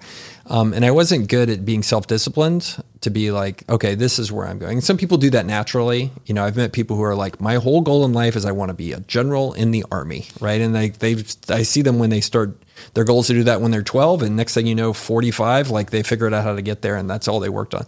I'm not naturally wired that way. I'm too shiny objecty. So I knew I had to come up with a system really to overcome that and create more direction to go consistently. Otherwise, I'll just like, you know, shiny objects. I'm very good at shiny objects. So, you know, I got very familiar with using this EOS system, first running it in a family business and then running it in substantial businesses and then using it in everything I'm involved in. So I was like, you know what? These are some really good ideas. Like, why didn't I just fill out this form for myself and see how it looks? So I took the form and I removed a good chunk of it that wasn't really that essential for me personally, but I did the same thing. Like I picked a 10-year goal. So I have a 10-year vision of where I want to be a decade from now. I chose a net worth goal. And I'm like, okay, I want to be worth this much in 10 years. And I'm still working on that. So maybe I'll get there. And then like what my strategy is like, and I have a strategy, and I had to fill out the sheet, and it caused me to slow down and just think about it. And so I did that starting 2017. So I've been doing that for 5 years now. Oh, wow. What do you think about like 5-year and 10-year goals in general? I assume you're a fan of it since you put it on your sheet, but how I've always thought about it is like, I don't know where I'm going to be in 5 years, let alone 3. So like, how can I plan effectively for that? Yeah. Because the world is constantly changing, and what I'm doing today wasn't possible 10 years ago. So if I'd put down, all right, I want to be a podcast host 10 years ago, which I didn't even know that was a thing that you could do. It's like, I didn't know. Right. So like, is that something that because you have greater understanding of yourself that allows you to do better? Or like, would you recommend this for somebody in their 20s as well? I think that, well, we're back to the middle-aged white guy problem again, which is like, look, like I knew who I am now. Yeah. Like I know who I am. I know who I'm going to be. Like I've got a good idea of stuff. Like, I know I'm not going to be a guitarist. Just really bad at it. I am learning to speak Spanish though. It's really great. I saw that. It's the thing I'm most proud of. I saw that on your reflection list. I'm super proud of it this year. Anyway, we could talk about it. Yeah. If you want. If not, that's fine too. Yeah, I do. But yeah, so I think it is kind of the middle-aged man kind of thing that's easy for me to say. I think there's a lot of value to doing it at any stage in life. I think where somebody who is younger in life should be okay is just saying, look, I've learned a bunch of stuff and I'm going to radically change it. Like, I think that's okay. I think it's a mistake to not set long-term goals at any age, right? And to avoid those type things. And I did the other thing where I was like kind of aimlessly like, the whole kind of idea, which I hear people talk about all the time, which I think is just utter horseshit, is the, if you just have good habits every day, it all turns out great. I was like, no, it doesn't. like who thinks, I mean, just, okay, am I going to get to the top of Mount Everest and do anything really substantial just by like walking in a random direction each day? No, it doesn't work that way. Like you have to have a goal and you have to be optimized for it. If you want to do something meaningful, if you want to just do yoga and whatever, like fine. But if you want to achieve stuff, like you have to have like a vision and a goal and go after it. And, you know, I think when you're younger, you should pick those things. But you should also be comfortable with learning very quickly, right? Your rate of learning right now is incredible. Like, I'm so jealous of you, right? Just like I listen to my kids and they're like, literally, they're like, the other day they were blasting the Eagles in their room, the band. They really are like your generation. Yeah. Well, that was before my generation. Okay. Thank you though. Thank you for calling me old. But like my kids get to listen to the Beatles for the first time. Yeah. Like, I'm so envious, right? It's just like so cool. Like, I remember when I first heard like, Strawberry Fields, and it's just like, wow. And that can only happen once. So the first can only happen once. Yeah. But it's kind of the same thing. It's like, well, yeah, like be comfortable, okay, with that rapid progression of learning. That just means you need to move your goals differently than somebody at my age is. Yeah. That's helpful and understandable. What else? What have you learned from your children? Like, I think we often think about the the parent teaching the child something. Yeah. But I don't think we often think about the children teaching the parent something. And if you're attuned to being humble, it feels like you are, that you would have some sense on like what your children have taught you. Yeah. Well, it was always great because you'd be at your job and be like making big business deals happen and all this stuff. And you walk in and your wife's like, here, your kid puked, like, take care of this. It's like, oh yeah, that's the way it's going to be.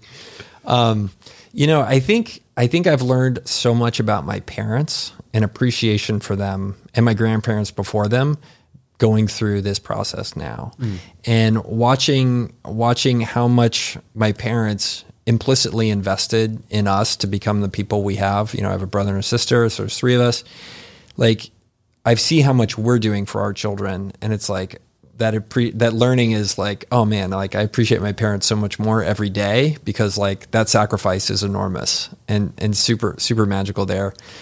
I think that kids are great because they also remind you how resilient like the world is. Like both my kids have had significant health problems, through being young. One's going through stuff right now.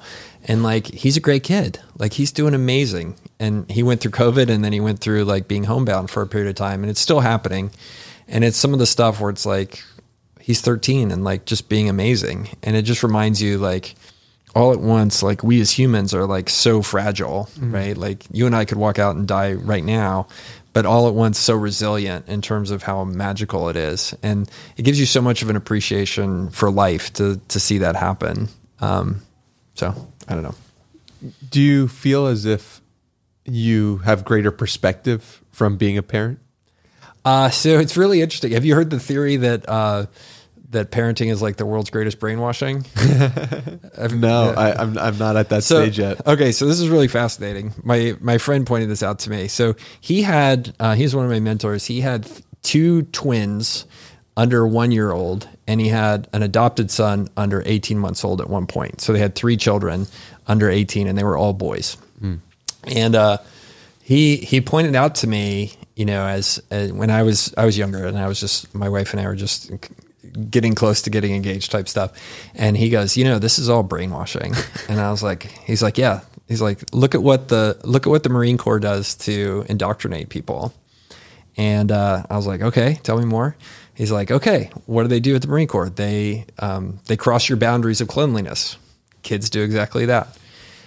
They give you indeterminate kind of information, and they scream at you at random hours of the night. Marine Corps does that. Kids do that. They interrupt your normal sleep cycle. They keep you from sleeping normally and put you out of your pattern. Marine Corps, kids. Like you just keep going down the list of everything that you do if you want to indoctrinate somebody into a community and brainwash them. Like it's exactly what child rearing is. Wow. So that's why I always think it's pretty funny. Like they go survey people and they're like, okay, are you happier because you're a parent? And they all say yes. And I'm like, no, you're not. You're brainwashed, you sucker. You have no idea what's going on. Like, you just haven't figured it out yet. Well, there's an important nuance between happiness and fulfillment, which I don't think is often talked about. It's like our aim so often is to be happy. Everyone, like, we've put happiness on a pedestal, but we haven't put fulfillment on that same pedestal in society at large. Yeah. And so being a parent, obviously, maybe you're not as happy, but potentially you're way more fulfilled. Yeah, I think I haven't thought about that dichotomy. So do you think like you get to decide if you're going to be, do you believe the premise that you get to decide if you're going to be happy or not? Assuming you're mentally okay. Yeah. Not depressed. I do think that. Do you think you get to decide if you're fulfilled or not? I think you can create the conditions to make yourself fulfilled. Yeah. It's interesting. I wonder how much perspective is really the underlying thing around fulfillment. What do you mean by that? So, I mean, I think it's easy for people to look at life and be sad no matter what, right? My airplane is delayed 45 minutes. You mean the giant magic tube that was going to fly you across America in 4 hours for $250? It's the Louis C.K. bit. That's great. But it's totally true. It's like so much perspective, right? And if you look at like the perspective that different people have, you see these people in horrible conditions or horrible situations, and they're like totally happy. And it's like, well, why? And I think a lot of it is perspective in terms of you deciding what you're going to consider and then how you're going to think about it. Right. And I think like people ask me like, are you happy in San Antonio? And I'm like, I'd be happy anywhere. Yeah. Doesn't matter. I would be a homer for whatever city I'm in, and I would be totally happy being there. And why is that? It's because I've decided to feel those two things. I've decided to believe them.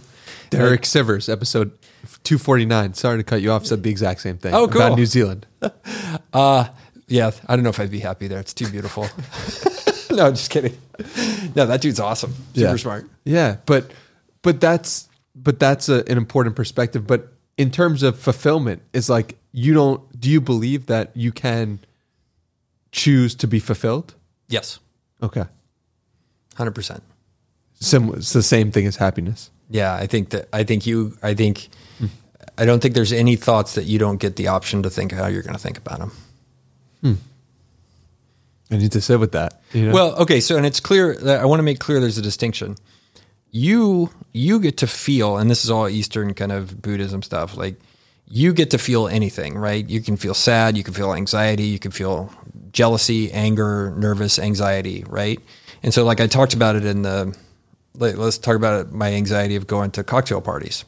Literally, do I feel anxious about going to cocktail parties? Absolutely. Am I going to be accepting of myself feeling that way and being okay with it? Yes. But am I only going to be okay that I'm going to decide how I'm going to feel and how I'm going to react to that emotion? I believe that everything is in that control of yours. You get to control every single part of that. And it's the difference, the Buddhists talk about are the monkey mind versus the conscious mind, right? And most people conflate those two things and they let them run amok, which is this idea of mindfulness. It's like, okay, no, I'm going to split and I'm going to tell that monkey mind it's going to think it can think whatever it wants, but the sucker in charge is going to own the situation. I believe you get to decide whatever you're going to think about that stuff. It's funny because you don't get to decide your next thought often, but you do get to decide how you think about that thought. 100%. And so for you, when did you realize you had a monkey mind? I started to read a lot of the kind of Eastern philosophy stuff. So there was this time where the Dalai Lama was like super pop, like in the late 90s, like when Richard Gere was going over there. So I read a lot of his stuff. It was pretty good. And then some of the other, it started to creep into a lot of kind of Western popular books, Zen and the Art of Motorcycle Maintenance and stuff like that. You would start to see some of the ideas show up there. There was a great book I read by a guy named Suzuki.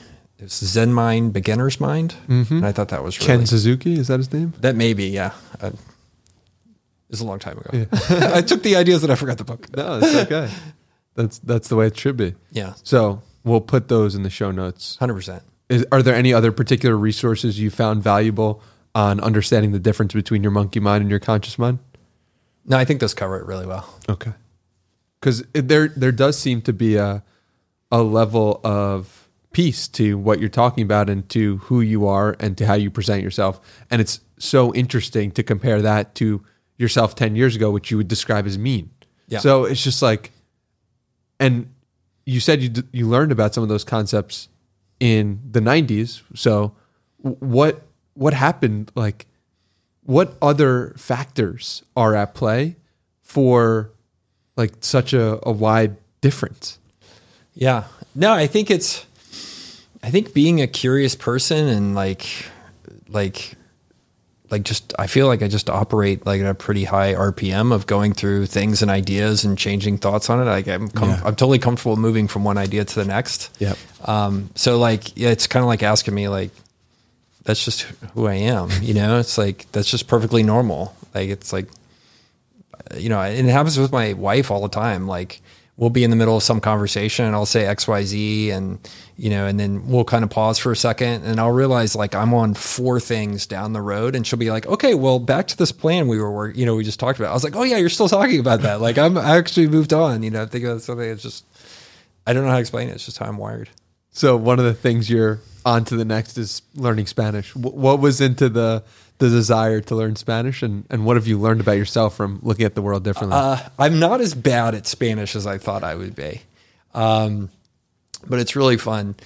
I mean, and I've kind of stumbled into this. So we were in, Marseille and Paris over the summer. So we went, it was like a great time to go to France, by the way, because like all the Parisians have been not had any tourists for a while, so they're like, American dollars, come on in, like, welcome. Would you like a table? Like so nice. And my wife and I work really hard to like fit in. Like we don't want to be the American couple that everyone hates or something like that. My buddies go and they're like, the French are such assholes. I'm like, well, tell me what you do. Well, I go over there and they don't talk English to me. I'm like, well, it's not supposed to work that way, dude. Like, it's like, did you check and, and they show up and they like underdress for everything. And like, it's like my wife and I got on Instagram and we like figured out, okay, we want to show the respect to the community and like be mindful tourists and all that kind of stuff and be good visitors. And, so anyway, like it was so painful spending time over there. Like I saw like I could have had such more of an opportunity if I'd spoken more than 4 words of French. And literally my French sounds like Elmo and John Wayne, like speaking French, like, au revoir, partner. Like it's like that bad.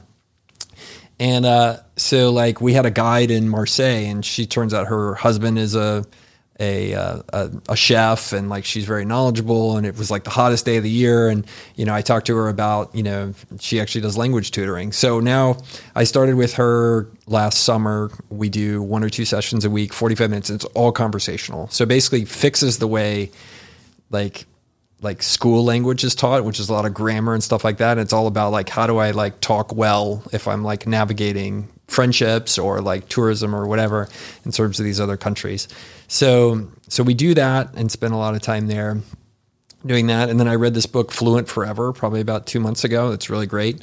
And it talks about some of the science and ideas of how to learn a language more rapidly and how to retain it. So like I have a whole flashcard system now that I do, and it's turned into like a video game for me where I'm like on there, like, okay, what is the word for surprise? Like, how do I say like I made a mistake, And so that's all really helping to kind of grow my vocabulary, but I still sound like John Wayne and Elmo with a John Wayne accent speaking Spanish. Well, so let me get this right. The coach that you got is French, but teaching you Spanish? She's from the Basque Country and teaches me Spanish. Cool. Because she grew up speaking Spanish and English. So it's like Spanish, English, French, and she's married to a Frenchman. But what the coolest thing about it is, and I highly recommend this, is you get a tutor from one of these foreign countries and then talk about like how it's different. And so literally we'll have like these incredible conversations where she's like, okay, like, tell me how schools work in America. And I'm like, okay, well, here's how it works. Like, you get to choose what school you're sending your kid to based on the things you believe. And she's just like, what? You get to do that? Like, they would never work here in France. Like, okay, and like, tell me how the food system works in America. Okay, it works this way, and like, you get all your packaged food from here, and then the vegetables are sometimes. She's like, what? That would never work here. Just like, and then we spent a lot of time her sharing about like how business culture works in like these Latin American countries or the Latin countries, Spain, France, and stuff like that, and like.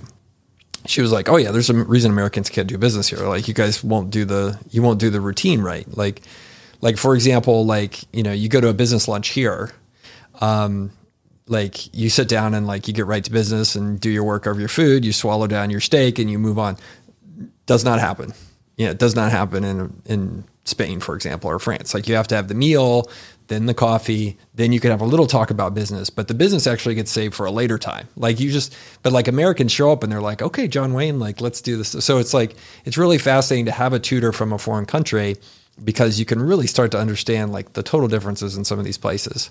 And there's some cool apps to do it. Like a number of my friends now have like tutors in Venezuela and stuff where they're like learning Spanish too. So highly recommend it. And it can be very inexpensive. Wow. Did you have any interest in learning languages before you did this, before going to France?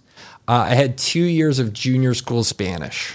So, and I learned how to conjugate tener, just to have. I think I had a little bit of interest in it, but I never really got my mind set on it.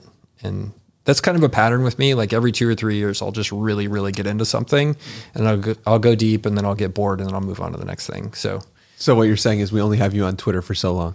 I definitely could be, it's definitely possible. Yeah.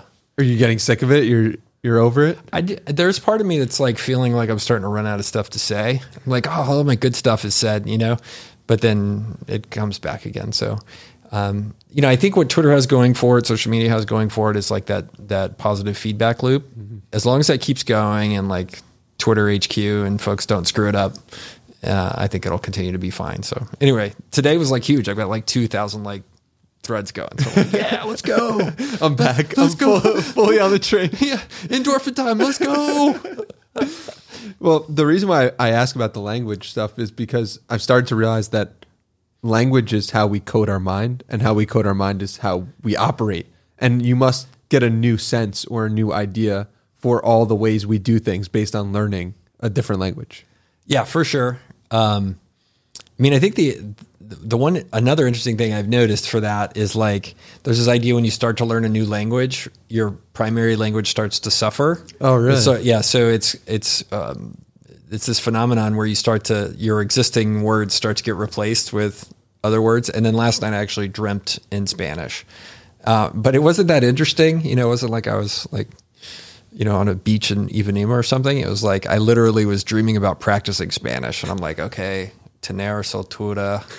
That's good. That's probably what we were doing as children, but we don't remember it. Right. Like dreaming about the language and building memories, because that's how we instill the truth of like what we're trying to get better at in anything.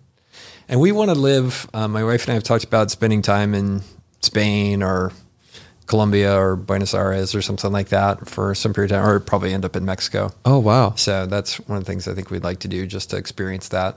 It surprised me, since everybody, it seems like from looking at it from the outside, that you're the mayor of San Antonio. It seems like. It basically seems like everyone knows you. You're the go-to guy. If you want something done in the entrepreneurial business scene of San Antonio, you know everyone. That's kind of how it's presented. Yeah. Well, either that or there's not many other people on Twitter. I mean, I wish our elected officials would like get on Twitter and be real. Like I saw that guy from Miami, right? Mayor Francis Suarez has come on the podcast. Yeah. Oh, I didn't know you had him as a guest. That's awesome. And he's a politician, so it is what it is. But he seems like a really nice guy. He's tweeted at me, and that makes him super nice. But like, politicians, like, it's so amazing to me. They just don't like slow down and it's created such a green space for me in terms of being on social media, where it's just like, oh, like just talk about yourself and be real. Like people my age have a ton of difficulty doing it. Like almost every single one of my friends is on Twitter, but never tweets a thing. Why? Never does. They're just like either totally confused by it or totally terrified by it. Like, and I do think you'll see people all the time that are like, oh, I want to build an audience on Twitter. And they're like 3 weeks in, they're like, this is so hard.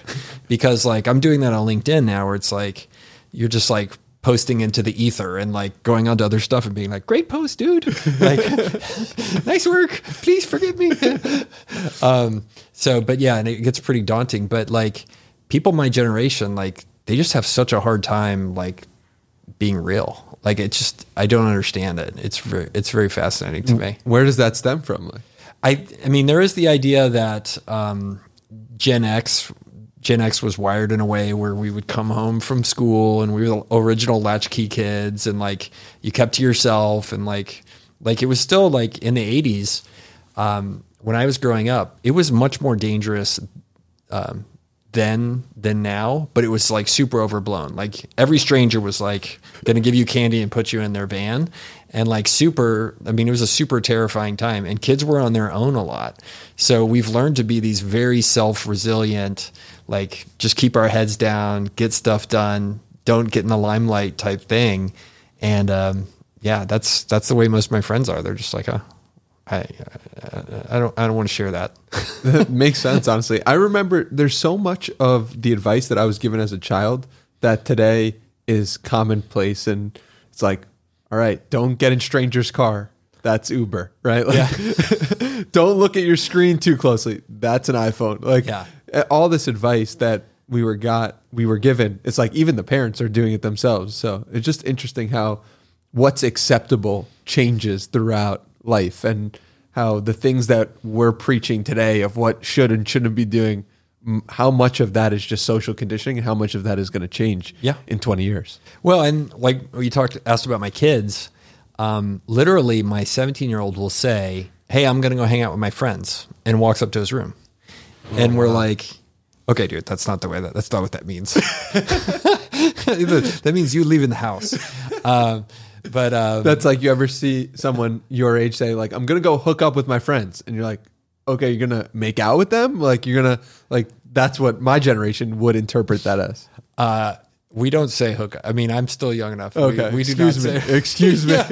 How dare you call me old again? But yeah, no, we yeah, it's kind of bizarre watching the generations be very different.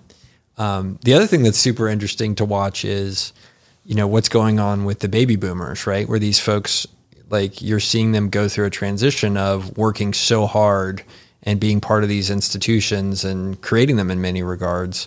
And for many of those folks, that sort of work that they were doing and the money that they had being a source of personal meaning And fulfillment. Yeah. And so now you're seeing, and I'm watching a number of them like do really well with it. Like my dad is amazing. Like he's done an awesome transition to live like his best life, like period. And then you're seeing some other folks that are like totally struggling with it. So I'd be curious to see how many do it. I mean, how do you transition to a completely different part of your life? Like even for somebody in college who's listening to this and it's going to transition to working for the first time or starting a business, like that's a huge transition too. Like how have you found transitions to be most effective? Yeah. For me, well, not to be a broken record, but it's this mindfulness idea, right? Yeah. Like you have to accept like, oh, I'm going to this new place. It's going to be uncomfortable that I'm going to have to meet new friends, right? Or it's, I'm going to graduate college and it's going to go from being very easy to meet peers to incredibly difficult. And like I looked at my transition when we moved back from San Francisco to San Antonio. I went from a transient city full of young people, very vibrant, people coming in and out, and we made friends like super quickly. There was always something to do. And then you come to a city like San Antonio and literally like my neighbors were like retirees. We lived in a nice neighborhood. So there was a Spur like across the street. I lived across the street. Oh, wow. Steve Kerr. Yeah, that's pretty cool. Steve Kerr lived across. Yeah. Wow. So Steve Kerr would be across the street. Their house was much bigger than ours. Like we were in a starter home. And, but he would be across the street and like during trick or treat time, people would go over there and they would give out like the $4 Snickers bars and we'd give out the little like tiny Jolly Ranchers and the kids would be like, what's going on? Like, I was like, sorry, you need to go back to Steve's house. But I moved in and it's like these people have kids and like, the whole idea that you could have a friendship group just from being proximally located to people, like that to me was like a huge shift. Like I was like, oh man, I hate it here. Like none of these people are my friends, it's very different. And it took me a while to be mindful about that and think, okay, well, is this me or is this just like I need to act differently to this situation? And back then I was still conflating that monkey mind with my thoughtful mind and being like, oh, like, no, the problem here isn't that I'm a jerk. The problem here is that I'm just like using the wrong strategy. Like I need to be more thoughtful about this. And so I think that comes back to that idea as well. Like understand your situation is going to be different, accept those emotions you're going to have, whether positive or negative. And then you just say, okay, well, how am I going to react to this and go in that direction? So for me, that's worked every single time. I think I finally did figure out how to make friends as an adult. I can share that if you're Please. Yeah. So the tough thing is like all the way growing up, from a kid to high school to college, you learn how to make friends how, right? You make it with the people that are in the dorm with you and right next door, right? So geographically or proximally located, you make friends based on who's nearest you. But then when you get in adulthood, it doesn't work that way anymore. You're in this massive menudo of people and you're like me, where it's like, okay, these people have kids, these people are retirees, this guy's a Spur, like I'm not getting invited over there. No offense to Steve Kerr, but he was like a super nice guy and his wife was wonderful, but I have nothing in common with them. We're not going to be friends, like very different. So what I learned is like the key to making friends as an adult is you get out and you create activities or you go to activities and then you just start inviting everybody to go to everything. And so like now whenever I want to do anything, it's super fun. Number one, I just pick the thing I want to do. And then I just go invite like 30 people.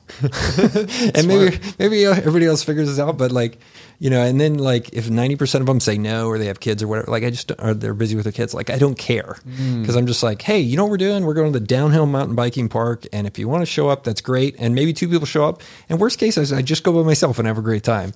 And then like, I learned by doing that, going to my gym, going to do activities I liked, mountain biking, skiing, like I've created friends and it's all around shared activities and interests.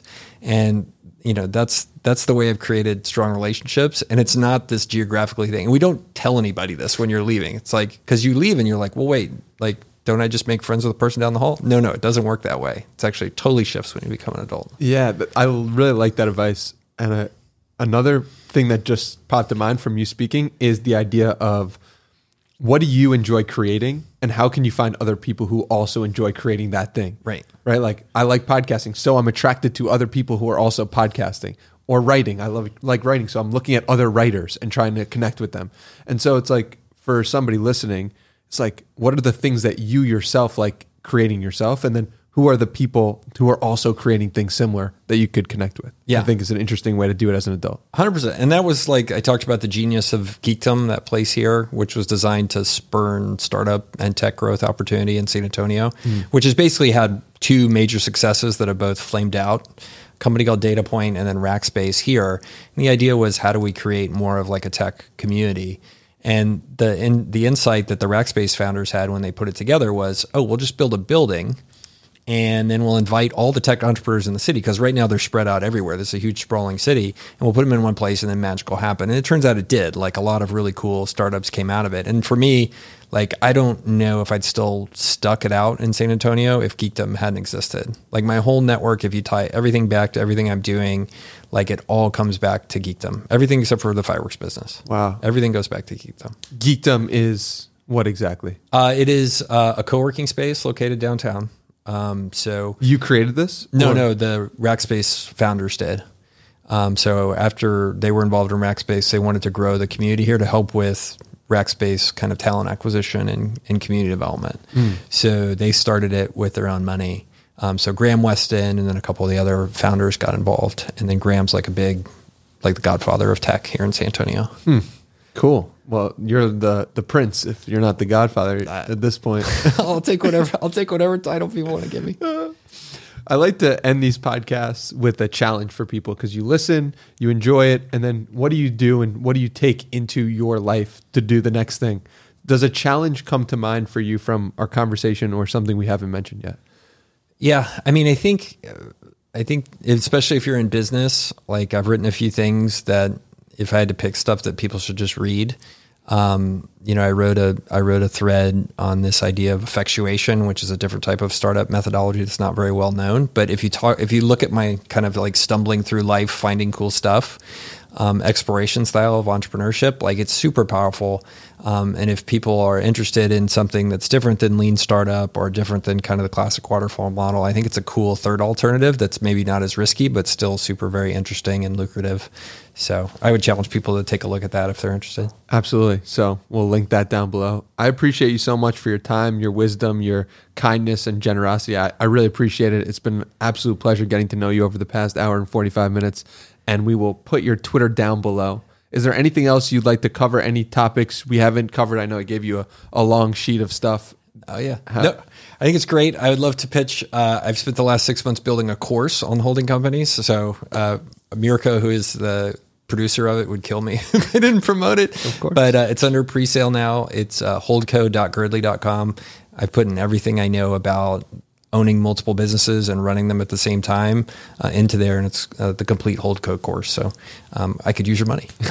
and who should be purchasing this course? Who is it intended to help? So it's optimized for anybody that wants to live kind of the lifestyle I've talked about of owning multiple businesses and doing the things like on a day-to-day basis to run them and or to find the right people to run them and then to support them and do basically live kind of the same lifestyle I live in terms of stuff. So you could be somebody that's getting ready to buy your first business or starting your first business, maybe a cash flowing business. And then you would be having a vision of buying more and acquiring other things and having those under your portfolio over time. So really tried to do it in a way which is pretty tough, starting for people who are pretty new with kind of business type things, maybe with a 0 to 1 kind of situation for their first business, but then also people who are kind of going from 1 to 2 to 3 to 4 kind of businesses as well, and gives you a whole playbook in terms of how to do that right, how to do that well, and how to avoid a lot of the mistakes that I made over the past 25 years.